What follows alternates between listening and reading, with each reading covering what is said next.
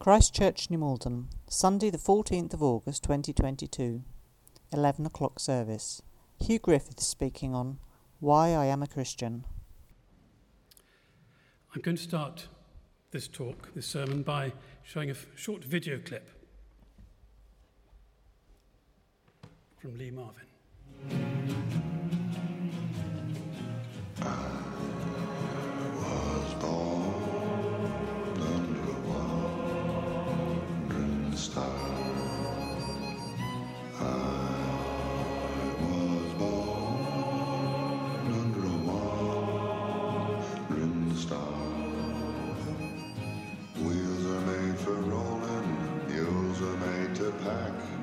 I've never seen a sight that didn't look better looking back. I was born under a wandering star. Well, in the 9:30 service, I suspect that very few people had heard of Lee Marvin. I hope all of us have. But if you haven't, he was an American, he was a contemporary of Clint Eastwood, and he made loads of films and TV shows, mostly as the tough guy. None of that applies to me. But the two phrases in this song do apply. I won't try singing it. I was born under a wandering star, and I've never seen a sight that didn't look better looking back. So, looking far back, for me, I was born in Hong Kong in 1949. My father was working there for Unilever, and both he and my mother lived, well, I say both, of course, they lived in a flat on Hong Kong Island itself. But they left 7 weeks after I was born, took me with them, and here's a picture of, I was quite pleased. Looking back, I'm quite pleased.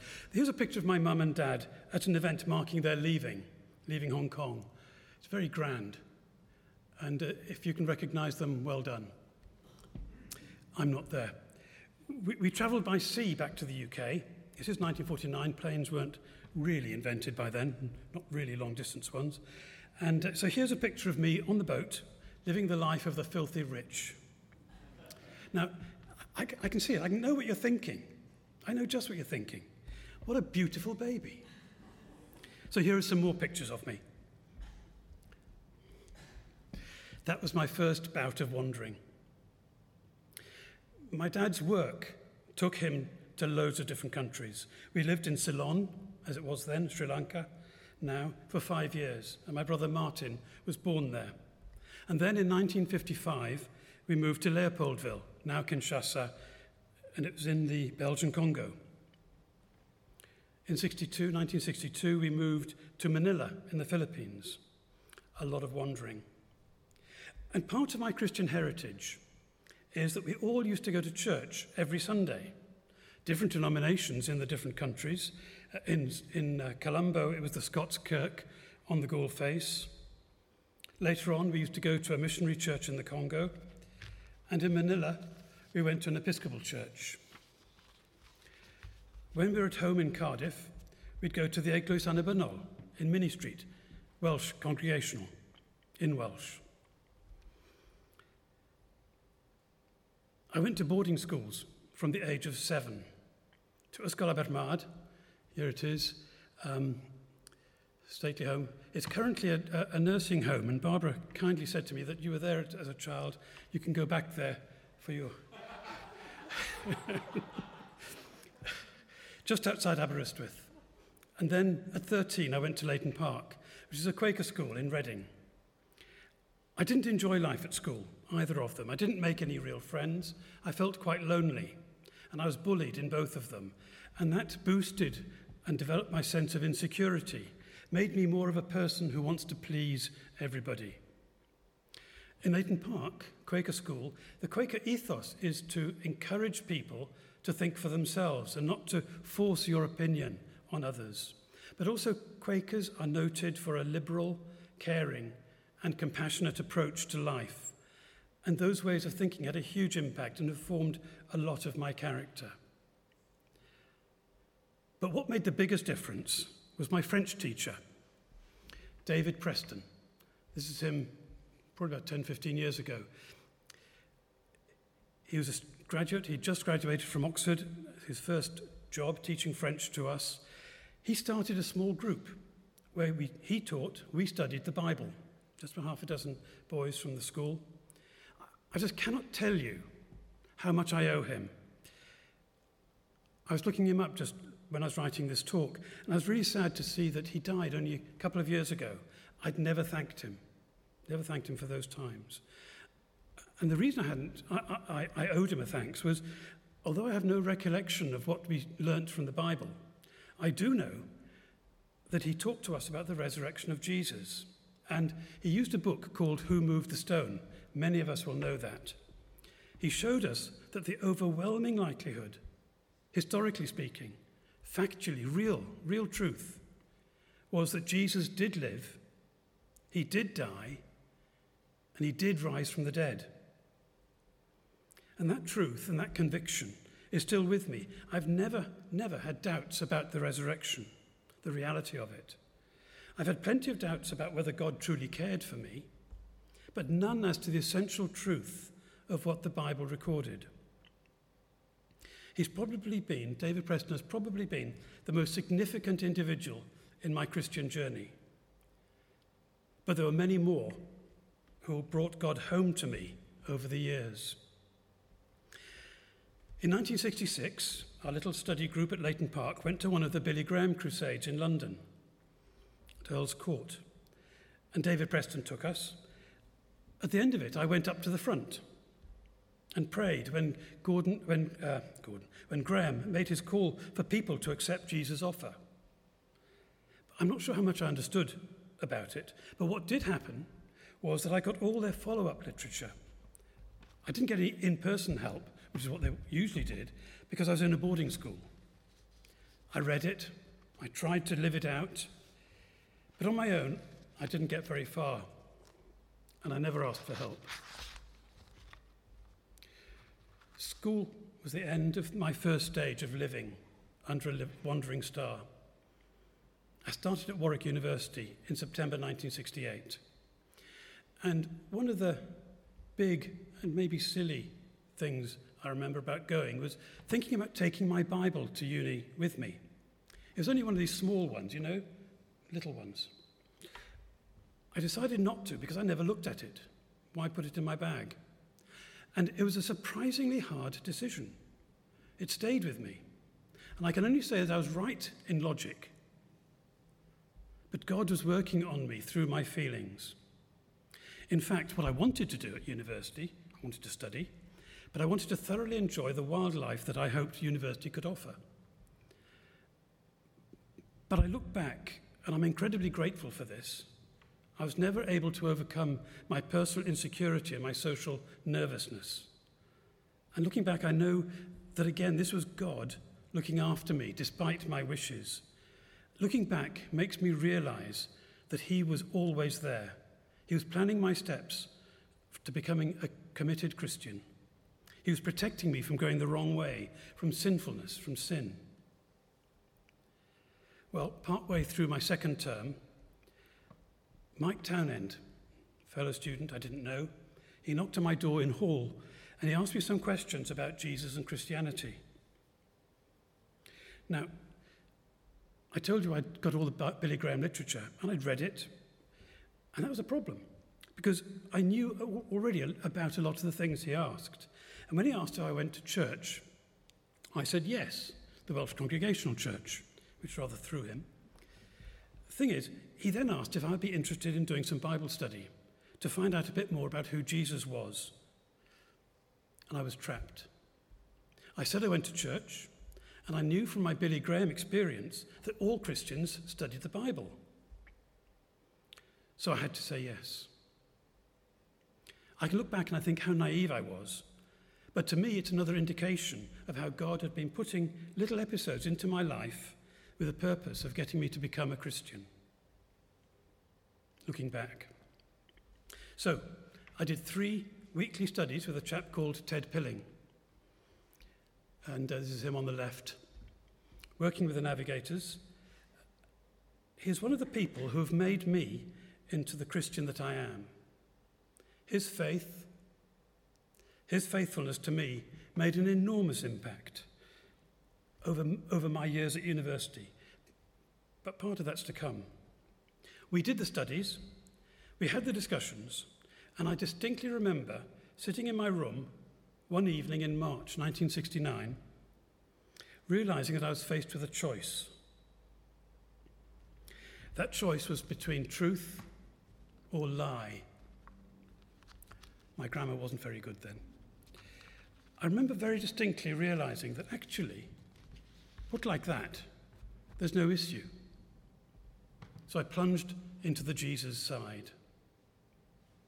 And looking back, I realized that the Holy Spirit was touching my mind and helping me to see the choice very clearly.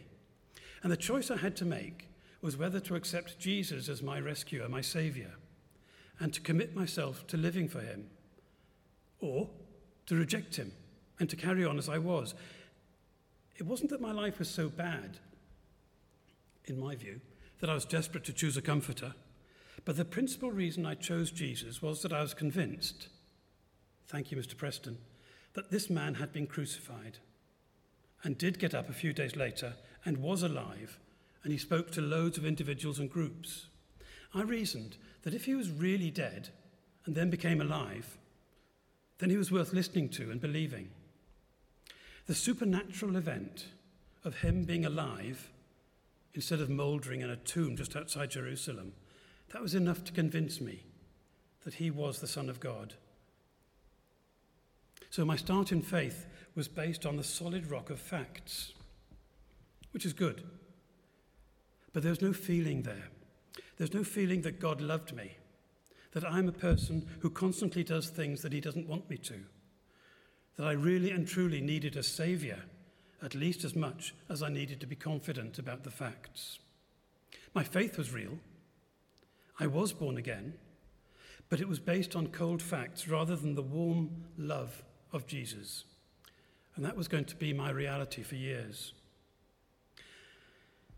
I became part of the Navigator group at Warwick.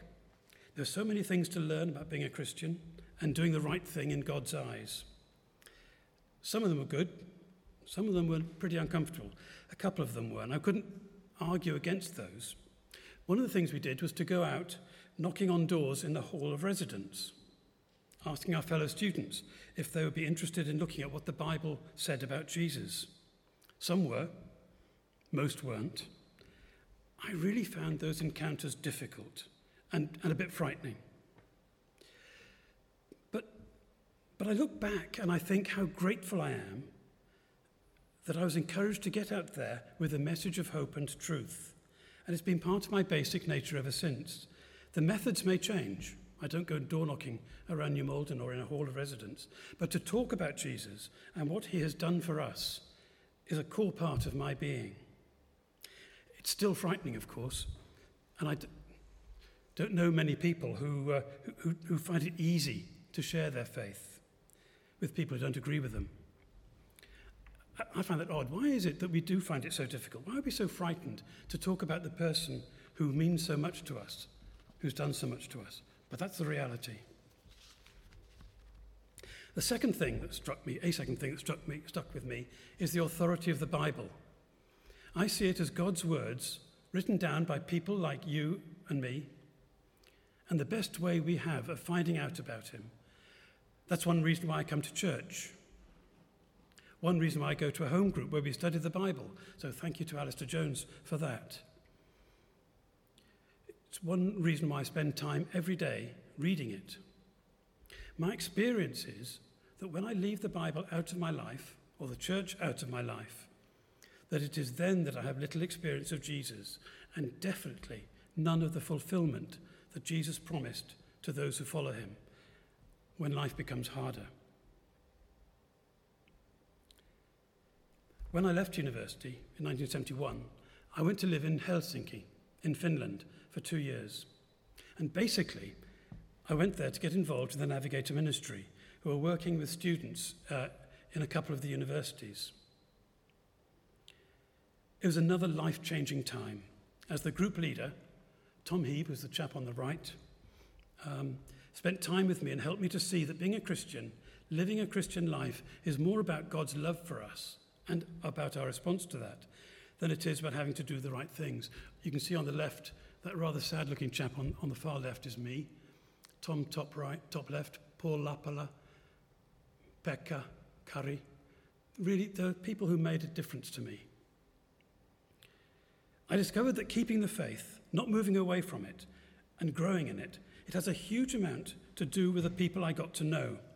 Ted Pilling at Warwick, Tom Heeb, and those people there, Pekka, Kari, two others, Eero Pertonen, and Mikko in Helsinki.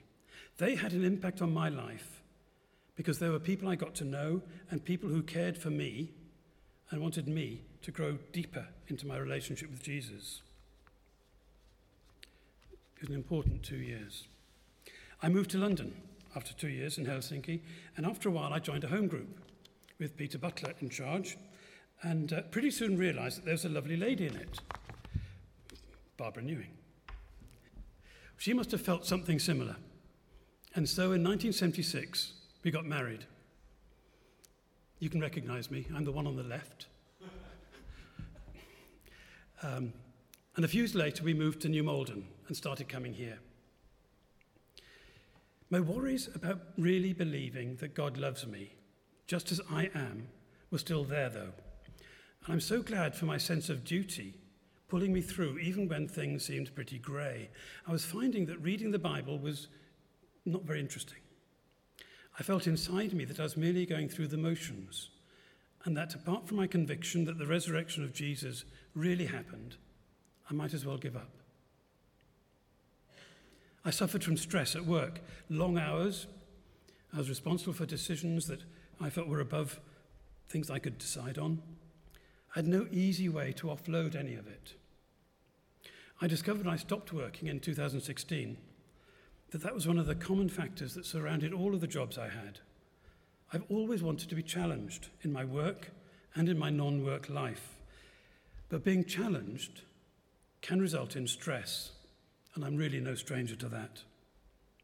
I found that living with Barbara and our 2 children was not always the easiest thing to do properly. I learned a huge amount from Barbara about caring and not always being right. I was the one not caring, I was the one not always right. Okay, just to make it clear. There were some painful times, but gradually I began to change. The problem wasn't Barbara, but it had certainly a lot to do with me adapting my lifestyle to be supporting and caring for her and for our 2 children. The 1980s were not easy. But we did have 2 delightful children, David and Anna. And then Anna had children. And then, here they are. I'm going to spend a short while now, just pause while I look at these pictures. Oh dear, lovely.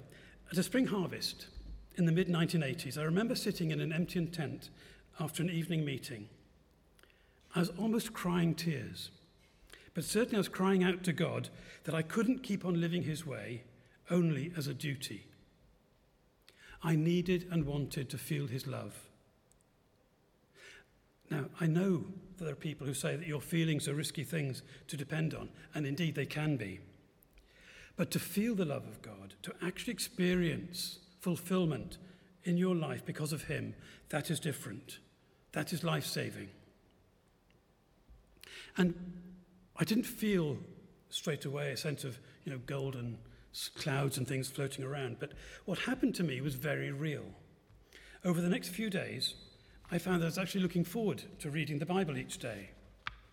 And as I did that, I found that God was speaking to me from the passages, giving me the reassurance that I was needing, making it clear to me that he was there with me. I found that my life can be fulfilling because of having Jesus as my friend. Before that, he was my master, really. I'd love to say that moment in time completely sorted me out. Well, no. I'm still the same me in many ways, and it's still here. That same me is still here fighting insecurity and a sense of oncoming doom. But from then, I have been empowered to get back to the source of true life, to Jesus, to the words in the Bible. jumping on a few years, at the turn of the century, on the first Sunday in 2000, Stuart Downey started the New Start service. I was church warden, but I was against it because I felt that this would be too difficult to do and it would cause hurt to many church members. That's what I said. The real reason I was against it, which I didn't say, was because it frightened me. It was new, different. I couldn't cope with the changes. And those are pretty rotten reasons. And it didn't take me long for me to realize that I was wrong. And to realize that this New Start was the best thing that could have happened to the church. Lots of new people coming, feeling at home, new ways of doing a service being tried out. I still remember Stuart, Northern Ireland, having a candle in the service. I don't think he felt happy about that, but that's what people wanted, so we did it. The whole thing was so refreshing. It was such a huge blessing to me and to many others. And then when it grew to become the larger of our 2 morning services, it was exciting to see it moving into the main church, into here, from the lounge. And with all Stephen's encouragement, to see it like it is now, it's just incredible. I find it affirming, exciting, it's fresh and true, it's full of dynamism, enthusiasm. I absolutely love the idea of the shush-free church. You know, shush-free is one of those things that you don't think about, but it's so obvious when it's suggested. It takes courage and imagination, yes, it took faith as well, to put into practice, so thank you very much. These services, 9:30 and the 11 o'clock, they're a constant reminder to me of what being a Christian should be about. It's not just about doing the wrong things. Sorry, it's not just about not doing wrong things. Whew, whew. Cut the recording. It's not just about not doing wrong things, but it is about being a person who is on the lookout to help build other people's faith, to help the vulnerable, to welcome each one of you to the church, to be part of teaching children the truth about Jesus, to being in a relationship with Jesus. And I've said this before about this church, but I think the warmth and the support that I get, not just as a person in the congregation sitting in the pews or the chairs, but as a person called Hugh Griffiths, with warts and all, that is an experience that means a lot to me and totally helps to keep me faithful. So, why am I a Christian?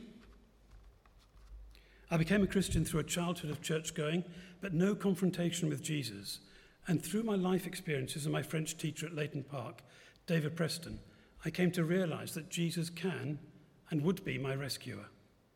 I became a Christian in March 1969 because of the faithfulness of Ted Pilling and others in sharing the truth about Jesus with people they didn't know.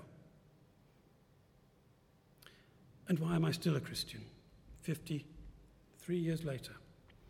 Because of you. Because of the times when I have seen God take an active part in my life to keep me safe and sure.